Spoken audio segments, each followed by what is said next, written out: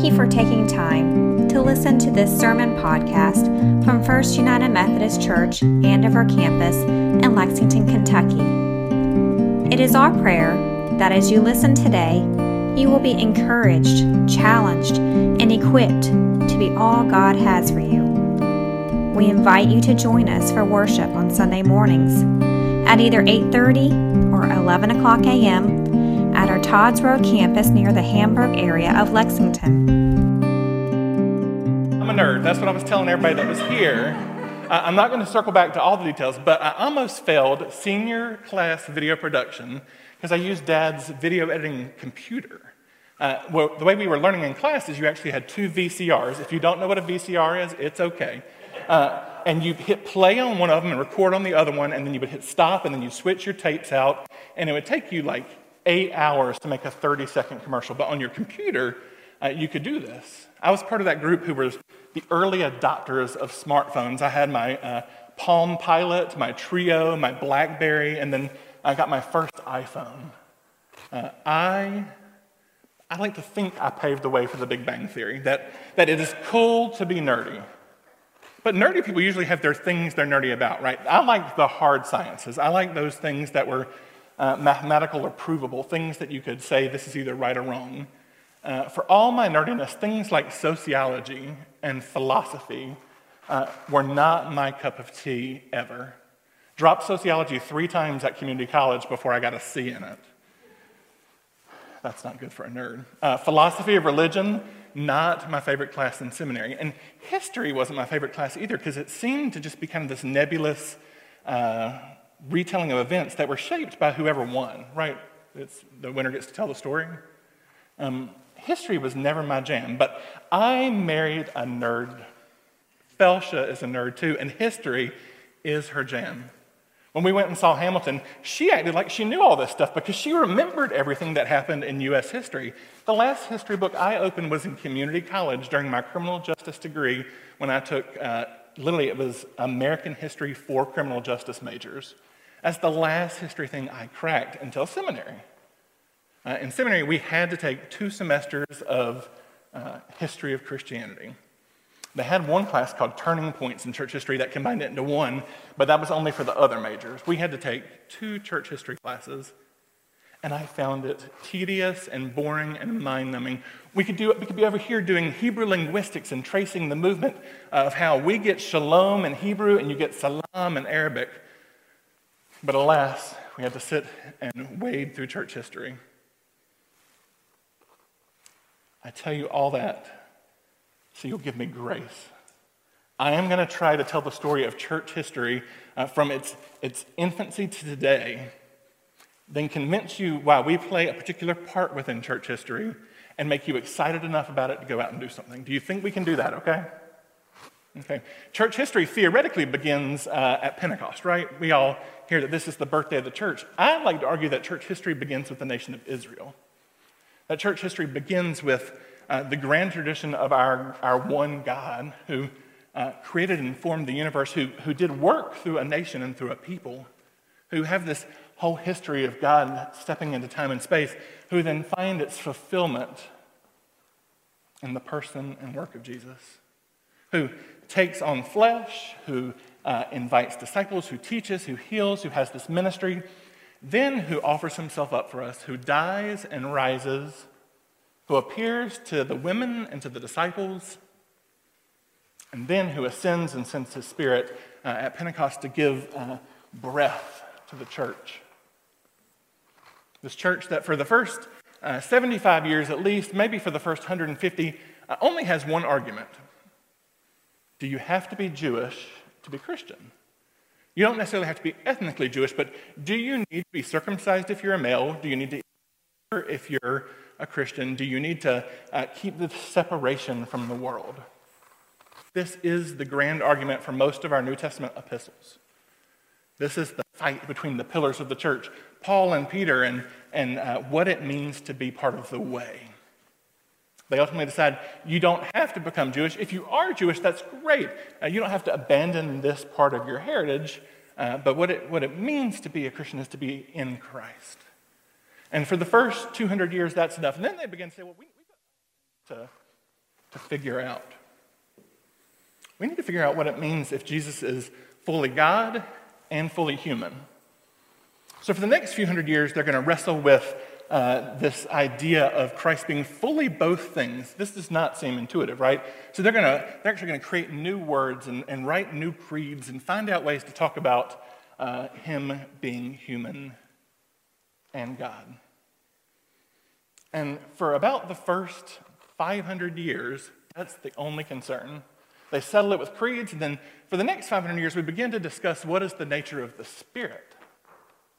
Is the Spirit distinct completely from God the Father and from Christ the Son? Does the Spirit come from the Father, or does it come from the Father and the Son?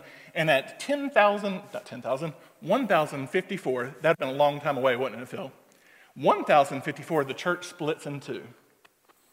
We have what becomes the Catholic Church saying that the Spirit proceeds from the Father and the Son.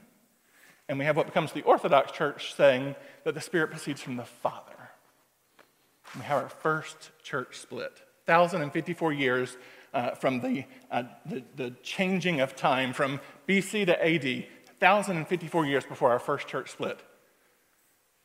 They go about their business, each tradition kind of going through. Really, you are either Catholic or you are Orthodox, and if you're not, you're a heretic. So these are your only options. It's really easy. You don't have to worry about what church is in town. So you just find the nearest house church and you go on with life, and this goes well for about 500 years. And then in about 1500, a group looks up and goes, things have gone off the rails in what we now know as the Roman Catholic Church. There's this power in the priestly class. There is a kind of corruption in how people understand salvation. You have to buy these things or do these things, and this isn't right. So we're going to reform the church. These are the great reformers: Martin Luther, John Calvin, and Zwingli. My German is terrible. Somebody up here speaks better German than I do. When you're a nerd who takes theological German, you don't have to pronounce anything. You just have to translate. $1,500 for that I can't use now. But these reformers reform the church. And what we have is the Protestant Reformation, where we now have our next fracture. The church in the West splits in two. We have our Protestants and we have our Catholics. Real quietly, up here over in Great Britain, we have something else happen. Whereas the Protestant reformers wanted to reform over the solas, faith alone, Scripture alone, the glory of God alone, the church over here in England wants to split because the king wants to get a divorce and get remarried. So the English Reformation happens for totally different reasons. The Pope is like, no, you can't do this. This is what it is. And the king's like, well, I'll just make my own religion. It's not my own religion, but we'll separate off and we'll call it the Church of England. And it kind of becomes its own little tradition. It's reformed, but not because of these reformations. Over in the Calvin and Luther pile, we go through and we have things emerge like Lutheranism, like Presbyterianism, like, how can I only think of two denominations? Because I'm talking about this one over here. The Church of England is the one I want to talk about. We're going to follow this stream. This, for about 250 years, becomes kind of a new expression of Protestant Christianity, and it quickly settles into complacency. Along come the brothers Wesley. They have a mother who refuses to give up on them, who literally locks them in and teaches them about God, who forms them and shapes them, and they become these Church of England ministers. They're nerdy too. They keep logic books beside their bed. They form holy clubs to talk about God. I think I could have really resonated with some of their lifestyle. Wesley loved the foreign languages. It was just nerd heaven. We're going to reform the Church of England. This branch that started out of a king's desire for something, we're gonna breathe life into it. And we're going to do it out here on the margins. The Church of England is this wealthy aristocracy, this comfortable bourgeoisie, and we're going to go out to the very openings of the mines. We're going to go out here to the graveyards and to the places where the steel workers eat lunch. And we're going to tell about the good news of a Christ who sets people free. And we're going to we're going to do it with a spirit-filled belief that God is not done transforming people. And they go out and do these undignified street preachings and these things that horrify the upper class clergy of the Church of England. And it goes on like this. They form structures and things and build this kind of reform movement that is within the Church of England. And it's great. But then as America is kind of getting its footing, the Methodists want to come over. But the Church of England won't send them with credentials for communion. And so Wesley is forced to have another church split. Even though he remains Church of England, Anglican his whole life, he ordains the Coke and Asbury, right? That's how we get Cokesbury. Coke and Asbury to go and be the first general superintendents of the church in America. The Methodist Church is born. 1780s, 1770s, somewhere in that range, which, to give you perspective, our downtown campus that has the old building, it was in 1908, but the church that actually is all of First Church's heritage was founded in 1789. We're pretty early on this Methodist movement in America. It comes over with a grand plan. We're going to have classes, societies, and bands, groups who do discipleship together, and we're going to follow Wesley's heart. And here's Wesley's heart: that we would experience the second act of grace. For much of the church, the first act of grace is that you are saved, right? We use the language of saved, and the technical language is justification.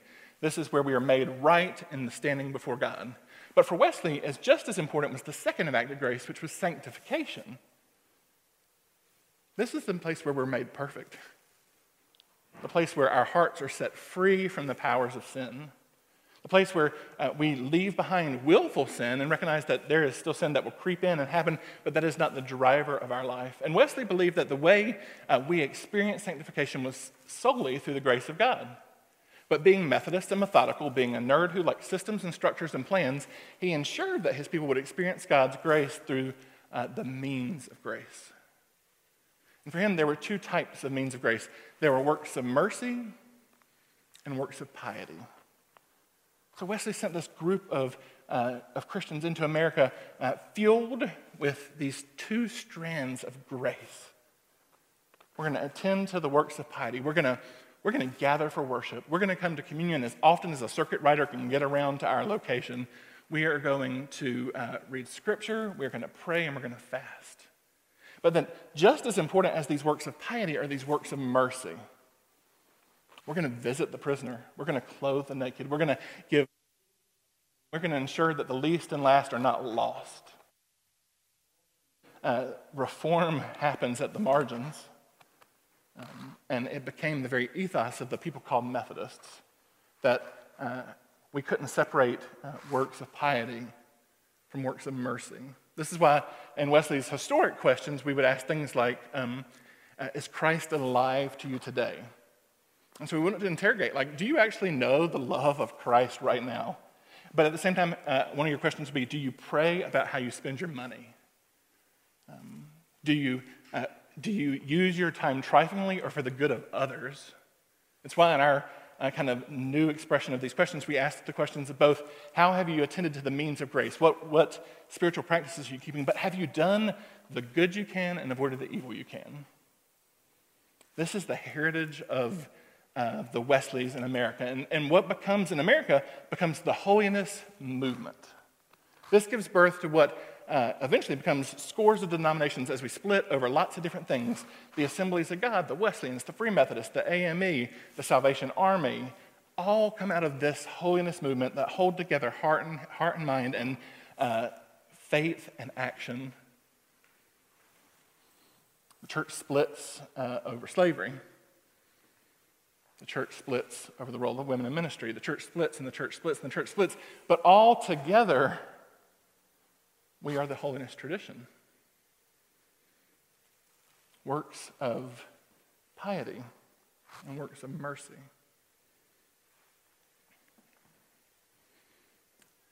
As Christians, from day one, we're told that our job is to go out and make disciples of the world, baptizing them and teaching them all that I command you. Right? This is the Great Commission from Matthew 28.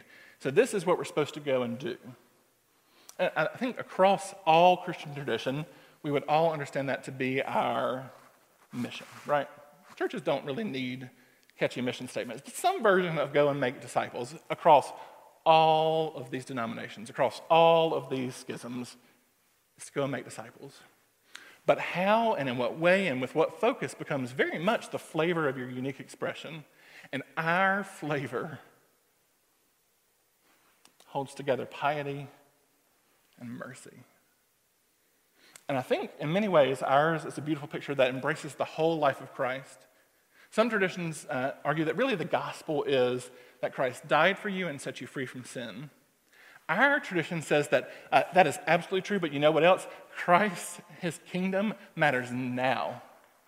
And so no matter where you are and what is going on, Christ is good news for you today. That if you are hurting or hungry or poor or broke or marginalized or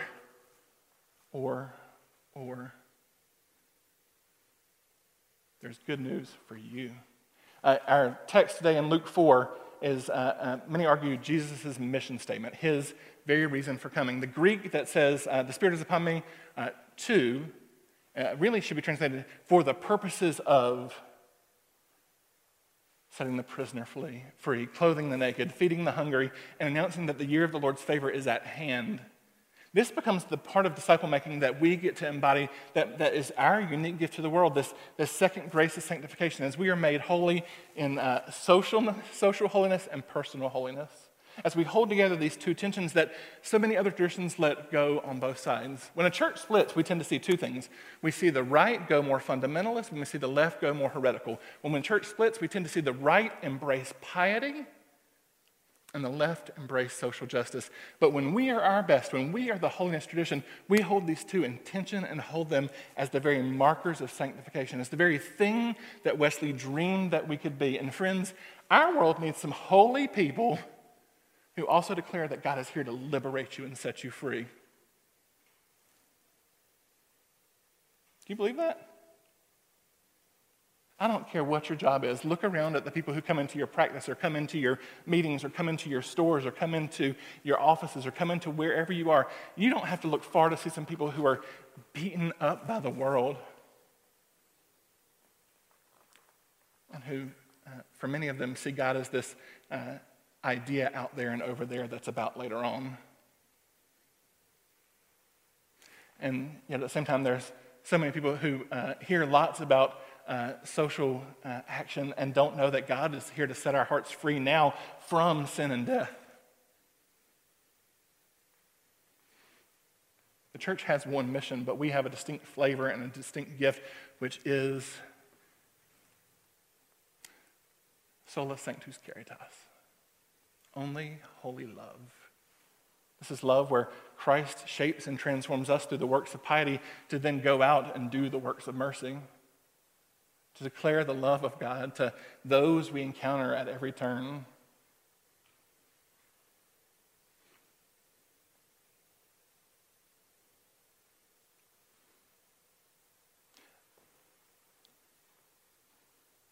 This is the yearning of my heart for us as a people. That each and every day our hearts would be stirred for personal holiness and for social holiness. That every day we would attend to the means of grace, both the ones that are works of piety and that are works of mercy. I believe if we take that seriously, nothing can stop us, and our world will be changed. Amen? Amen. Would you pray with me?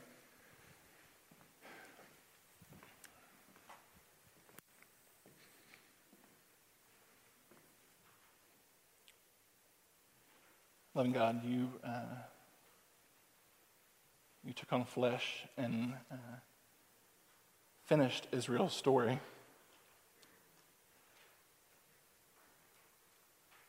You understood your incarnation to be a work of liberation. You modeled with your disciples and then equipped us through the Spirit to go and continue that ministry. To be a people of personal and social holiness. people who are your hands and feet and doing the work of setting people free.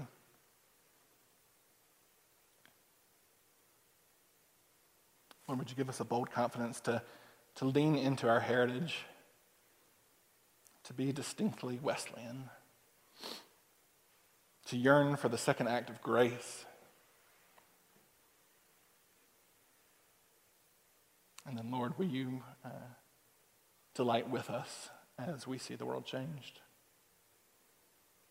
And we thank you that we never become the ones who have to do, and instead we get to join in what you are doing.